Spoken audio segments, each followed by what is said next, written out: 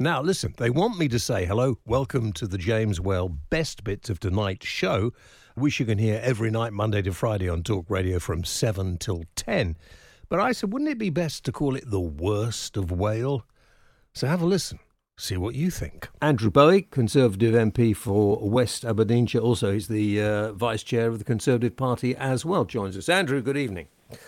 Good evening. I hear also today that now nasty countries in nasty parts of the world are actually beginning to try and carry out cyber attacks on us. Yeah, I mean, I just think that when I read that news today, you just sort of had to roll your eyes and think which individuals around the world, when we're all trying to come together to fight this global pandemic and find a cure to get the world back to normal and to protect all the citizens of every country around the world, would invest time and money into trying to hack into and disrupt the work of the very people who are essentially going to be saving lives in the long run. I mean, you just despair sometimes at the thought process of some of these people around the world. But that's the way of the world. The work continues, and thankfully we've got a fantastic organisation in GCHQ and our cybersecurity boffins working away for the government, ensuring that the work that gets carried out is conducted safely and securely. But it's depressing that we even need to think about that sort of thing at a time like this. Yeah, absolutely. But there are, unfortunately, gangs all over the world that they see a little bit of vulnerability and they're right in there, whatever. They're only concerned about themselves, aren't they? Yeah, no, absolutely right. Yeah. It's something that we've got to protect against, obviously, whether it's malign states, traditional enemies, or whether it is criminal gangs, and that's why we put so much money and effort into making sure that digital infrastructure is as protected as it can be in this country. But as I said, it is a shame when these people are, working essentially to save the world's population, to find a cure for this, a vaccine, that people would disrupt their work. But there we are, and that's why we put in place the measures that we have. About this traffic light system that, is going to grade the risk of everyday activities, well, they'll come up with that and then something else. I mean, Normally, being a little extra can be a bit much. But when it comes to healthcare, it pays to be extra. And United Healthcare makes it easy with Health Protector Guard fixed indemnity insurance plans. Underwritten by Golden Rule Insurance Company, they supplement your primary plan, helping you manage out-of-pocket costs without the usual requirements and restrictions like deductibles and enrollment periods. So when it comes to covering your medical bills, you can feel good about being a little extra. Visit uh1.com to find the Health Protector Guard plan for you. If you're looking for plump lips that last, you need to know about Juvederm lip fillers. With Juvederm Volbella XC and Juvederm Ultra XC, your lip look, whether it's subtle or bold, can last up to 1 full year with optimal treatment and no additional maintenance. Find a licensed specialist and see if it's right for you at Juvederm.com today. That's JUVEDERM.com. Add fullness to lips in adults over 21 with Juvederm Volbella XC or Juvederm Ultra XC. Do not use if you have severe allergies or a history of severe allergic reactions, or if you're allergic to lidocaine or the proteins used in Juvederm. Tell your doctor if you have a history of scarring or taking medicines that decrease the body's immune response or that can prolong bleeding. Common side effects include injection site redness, swelling, pain, tenderness, firmness, lumps, bumps, bruising, discoloration, or itching. As with all fillers, there's a rare risk of unintentional injection into a blood vessel, which can cause vision abnormalities, blindness, stroke, temporary scabs, or scarring. For full, important safety information, visit Juvederm.com. The mixed messages coming out of government at the moment are amazing because we're gently being told that there may be some lifting of restrictions in the next few days. We're going to be told something on Sunday. Apparently, it was going to be Thursday, and then other people are coming out and saying, "Oh no, we're going to be even more stringent. We're going to lock down the over 70s. It's going to be much more stringent." What are your thoughts on this? Well, I mean, we really do have to wait until Sunday to actually see the full picture. I mean, the idea of the traffic light system has been, well briefed. It came from a leaked document that appeared, I think, at the tail end of the weekend. But the government will be announcing formally the next steps on Sunday. I think it's unwise for us to get drawn too much into what that might look like. Well, come on, Andrew. You probably know what it is. Give us a little hint. Come on. I won't tell anybody it came from you. Just a little clue, yeah. Just a little clue. Come on, man. Believe you me, I know no more than you do at this stage, and I think it's essential that those who are making the decisions at the top. But it's been preempted a bit. Some people have already started releasing themselves. I've noticed it was a lot busier today. Yeah, no, I think most people across the country have noticed there has been a genuine increase in traffic on the roads, people on the streets. But I must stress that the government advice at present is still that we all must maintain the social distancing guidelines, stay home. You can't on a bus or a train. It's impossible.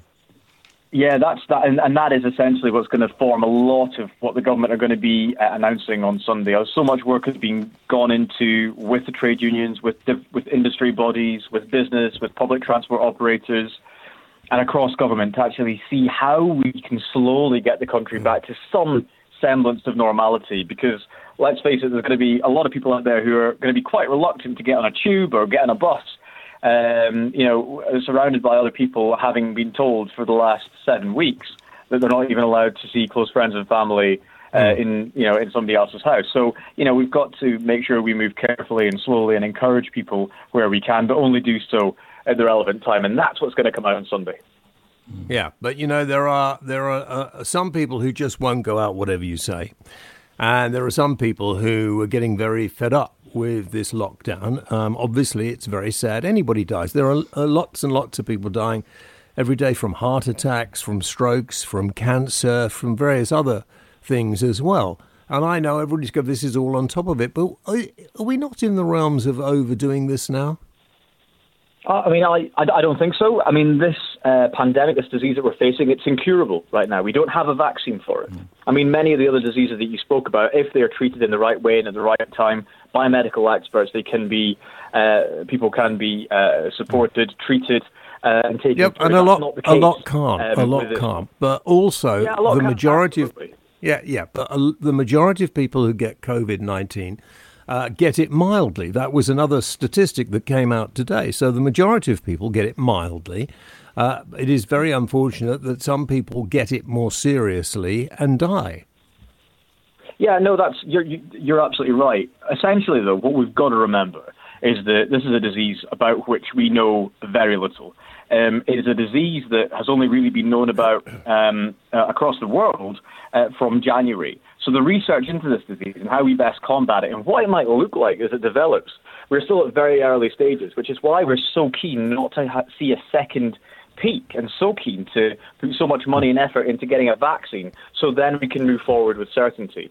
One of the great things that we've achieved in this country, although, of course, it's been absolutely tragic to see how many deaths we've had, has been the fact that we have actually been able to make sure the NHS hasn't been overburdened or come under immense strain because of this. And that's because of the measures we've taken. It would be tragic if we were to go back to normality too soon, see more people contract the disease, and for the NHS to be overwhelmed. That would be something that I think would be incredibly bad.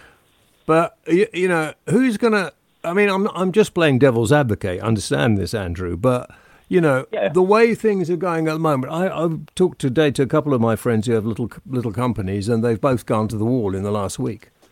And it may only be sort of 10 or 20, maybe 30 jobs, but, those jobs are never probably going to come back, and the companies are probably going to be insolvent and not really worth anything to sell. And this is happening not just to I bet everybody can probably tell you a similar story of somebody they know. The economy of this country is going to be wrecked. I don't think there'll be any MP in the country. Yeah, they'll get a second chance though. That hasn't seen people that die. They won't ever come back. Your business might fail, but you can come back from that.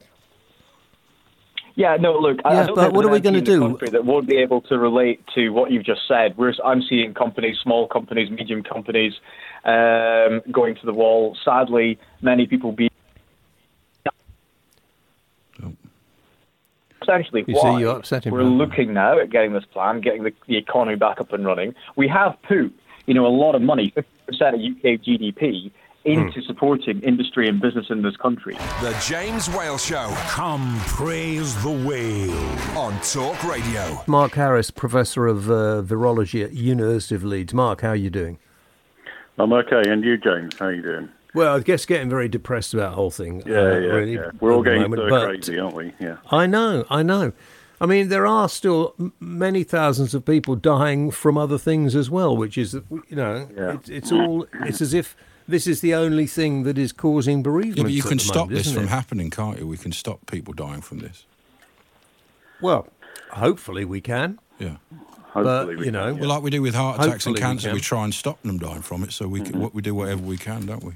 Yeah, but the vast majority of people don't get very ill with this, do they? That's the funny thing about it. It attacks and they're trying to find out why it does. Anyway, what do you make of this? How many people have actually died? Is it significant? Does it make any kind of... I mean, we can't do anything about it. Can it help us stop more people dying? Well, so you're mentioning this 55,000 number, which came out today, didn't it?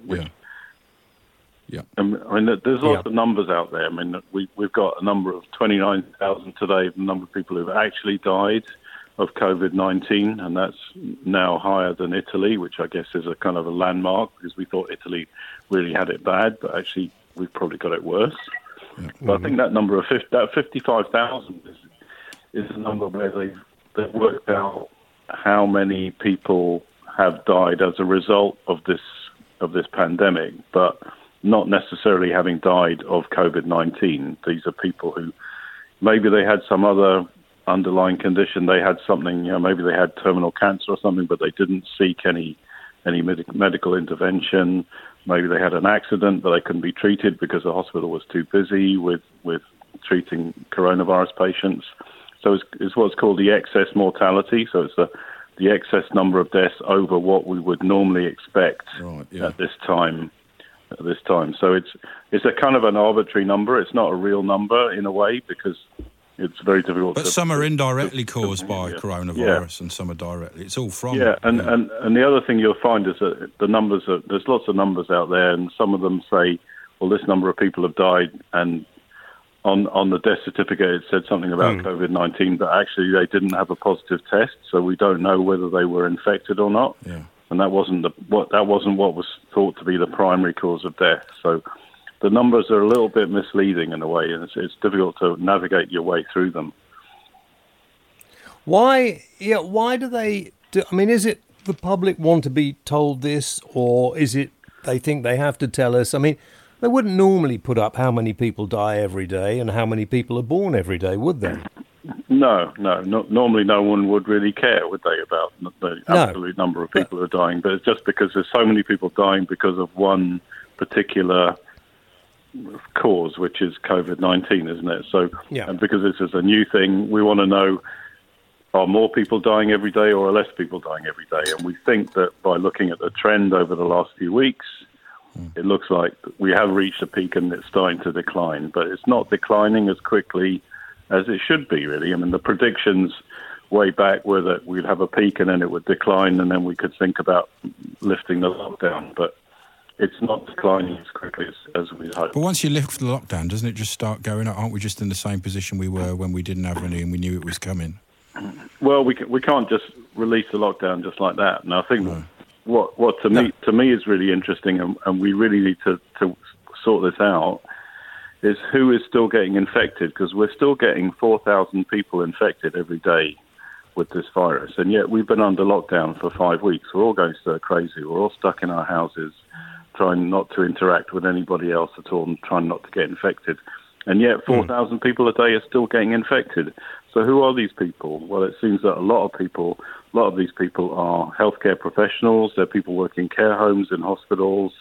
So that's how they're getting infected. So, and then they presumably will then take that virus back home to their families and infect other people. So that's where we need to be really focusing now, I think, is the lockdown. And more people are going out now as well. The lockdown thing is working. Yeah. How dangerous is it generally being on the front line in a hospital nursing seriously ill patients that are in some way contagious. I mean, do people quite often who work in the health service die like that? Well, I don't think they do. I think if they're properly protected with the right amount of PPE and they know what they're dealing with, they know the way in which to handle patients, and they're wearing the proper PPE, they shouldn't get infected. But clearly they are getting infected. Now, whether that's because they're not wearing the PPE properly or whether they haven't got the amount of PPE that they need. And we've heard a lot over the last few weeks about people saying, look, I'm not being offered the PPE that I need in order to treat these patients, and staff refusing to treat patients because they don't have the appropriate protection. So I think it's a failure at that point that it's a real concern at the moment. Lots of people in hospital are clearly infected, and that infection is getting transmitted to the people who are treating them. And those people who are treating them are really exposing themselves, aren't they? They're treating multiple patients. Well, we should get those figures, shouldn't we, on what percentage is healthcare workers and what is normal? Yeah, I think it's about half of those numbers is healthcare workers. The James Whale Show. Come praise the whale on Talk Radio. Let's talk to my good friend and your good friend Peter Egan, animal campaigner, but not tonight. We're going to talk about the afterlife. Peter, good evening. Hi, James. How are you? Yeah, I'm okay. I watched it. I was a little tearful, I must admit. Yeah. But it was so cathartic for me, I can't tell you. Yeah, In fact, I must email Ricky and tell him it was, I can feel myself getting a little emotional now. But it was just like what happened to me. I didn't go to the completely stupid Shrink, by the way, but there we are. That's another story. Yeah. But you were... Go on. No, I can understand. I mean, I'm so sorry. That I met your wife a few years ago in Highgate in one of those All Dogs Matter. She was a lovely woman. So of course, I feel very sad for you. No, it's fine. I can understand that because I do think Ricky is very, very clever with Afterlife because he touches your heart and he also touches your humerus membrane at the same time. And that kind of throws you into a wonderful kind of cocktail of responses. And when I saw the first series, I was amazed at how pulled in so many different directions I was. And I haven't lost anyone as close to me as you have. So it must have been incredibly poignant as far as you're concerned. I mean, it was very not difficult to take. It was interesting to see. How his wife left him a video talking to him the way Melinda used to talk to me. Yeah. And it was just... And then having to rearrange your life, suddenly thrust into a single life where there'd always been someone to talk to. And it made me look at myself in a way. And anybody who's suffered any kind of bereavement, there must be many, many of you out there, I actually can recommend it, and you might think when it starts, you might think, oh, I can't stand this. It's really too near the truth. But stick with it. I watched both seasons over the weekend. Why did it make you feel? What was it made you feel better? The way it lightened it. But it was serious. Yeah, the way his life has gone full circle, and it ended up. I won't ruin it for everybody, but it ended up looking. There must be another series coming. He only ever does two, but he sometimes does a special. Well, it looks like he's only ever done two in the past. I think he's thinking seriously about doing a third because there's so much more material here. Will you tell him to? I certainly will. I'll beg him to. I think what is interesting headlines in this series was when Ricky's character talks about, I don't miss doing things with my wife. I miss doing nothing. So it's that sense of just being together and not doing things because you love each other so much and you trust each other so much. And that seems to have been a very resonant kind of response from the second series. And also a line that I have at the end of the second series, where I think I've said something like life goes on, and that seems to have been quite resonant as a driving force. And do you think Do you think did Ricky write this on his own? And if he did, how did he do it? I think he certainly writes the whole thing on his own. He's a bit of a kind of genius, I think. Well, he is, no doubt about that. Yeah. But, I mean, has he experienced something like that? I mean, how would you write about that? Or just spoken to people who have experienced it, maybe? Or... I don't know personally whether he's experienced something like that. I think that he has a great imagination. Yeah. I mean, have you ever seen him in doing his stand-up? Yes. I mean, he'd never done that before, and he literally did it, and he owned it, didn't he? Yeah, what I find amazing about him is that when I watch him is that he manages to take the audience, as it were, over the precipice of a feeling, but he never drops you. He always brings you back. And I think that's a remarkable ability that he has. And he can do dark humour perfectly. Absolutely, yeah. The James Whale Show. Come praise the whale on Talk Radio. Well, you won't. I don't think you'll be going anywhere. Don't get excited. It'll be people like me, very fit individuals, who will be allowed out to see. What was that? It's going to be 25 at the weekend. Don't get me jealous. I'm going to change the subject now. Don't get me angry, jealous. Okay, man. Yeah. Don't bang your head again. All right. Yeah. Well, no, that's what I was thinking. Yeah. We'll do the other. If you do the other side, so it balances out a bit. Just lost the app off the machine, fiddling around with it. Oh, you fumbling fingers. I'll have to redo it. You might as well say obese people aren't going to be, because they were saying that today. Getting it badly. They said that today. I was very hurt actually by that. Yeah. I've never seen a Fox ambulance. No, I've not. But, there's a government advisor been caught today, so if he can be caught, you can be caught. They're setting an example. Yeah, I'm not doing it. I'm just saying it. Well, you would say that, wouldn't you?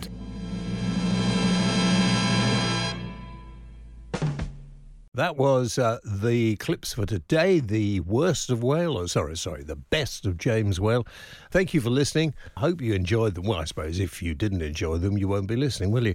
Anyway, I'll be back 7 o'clock until 10, Monday to Friday on Talk Radio. Have a great day. Thank you for listening.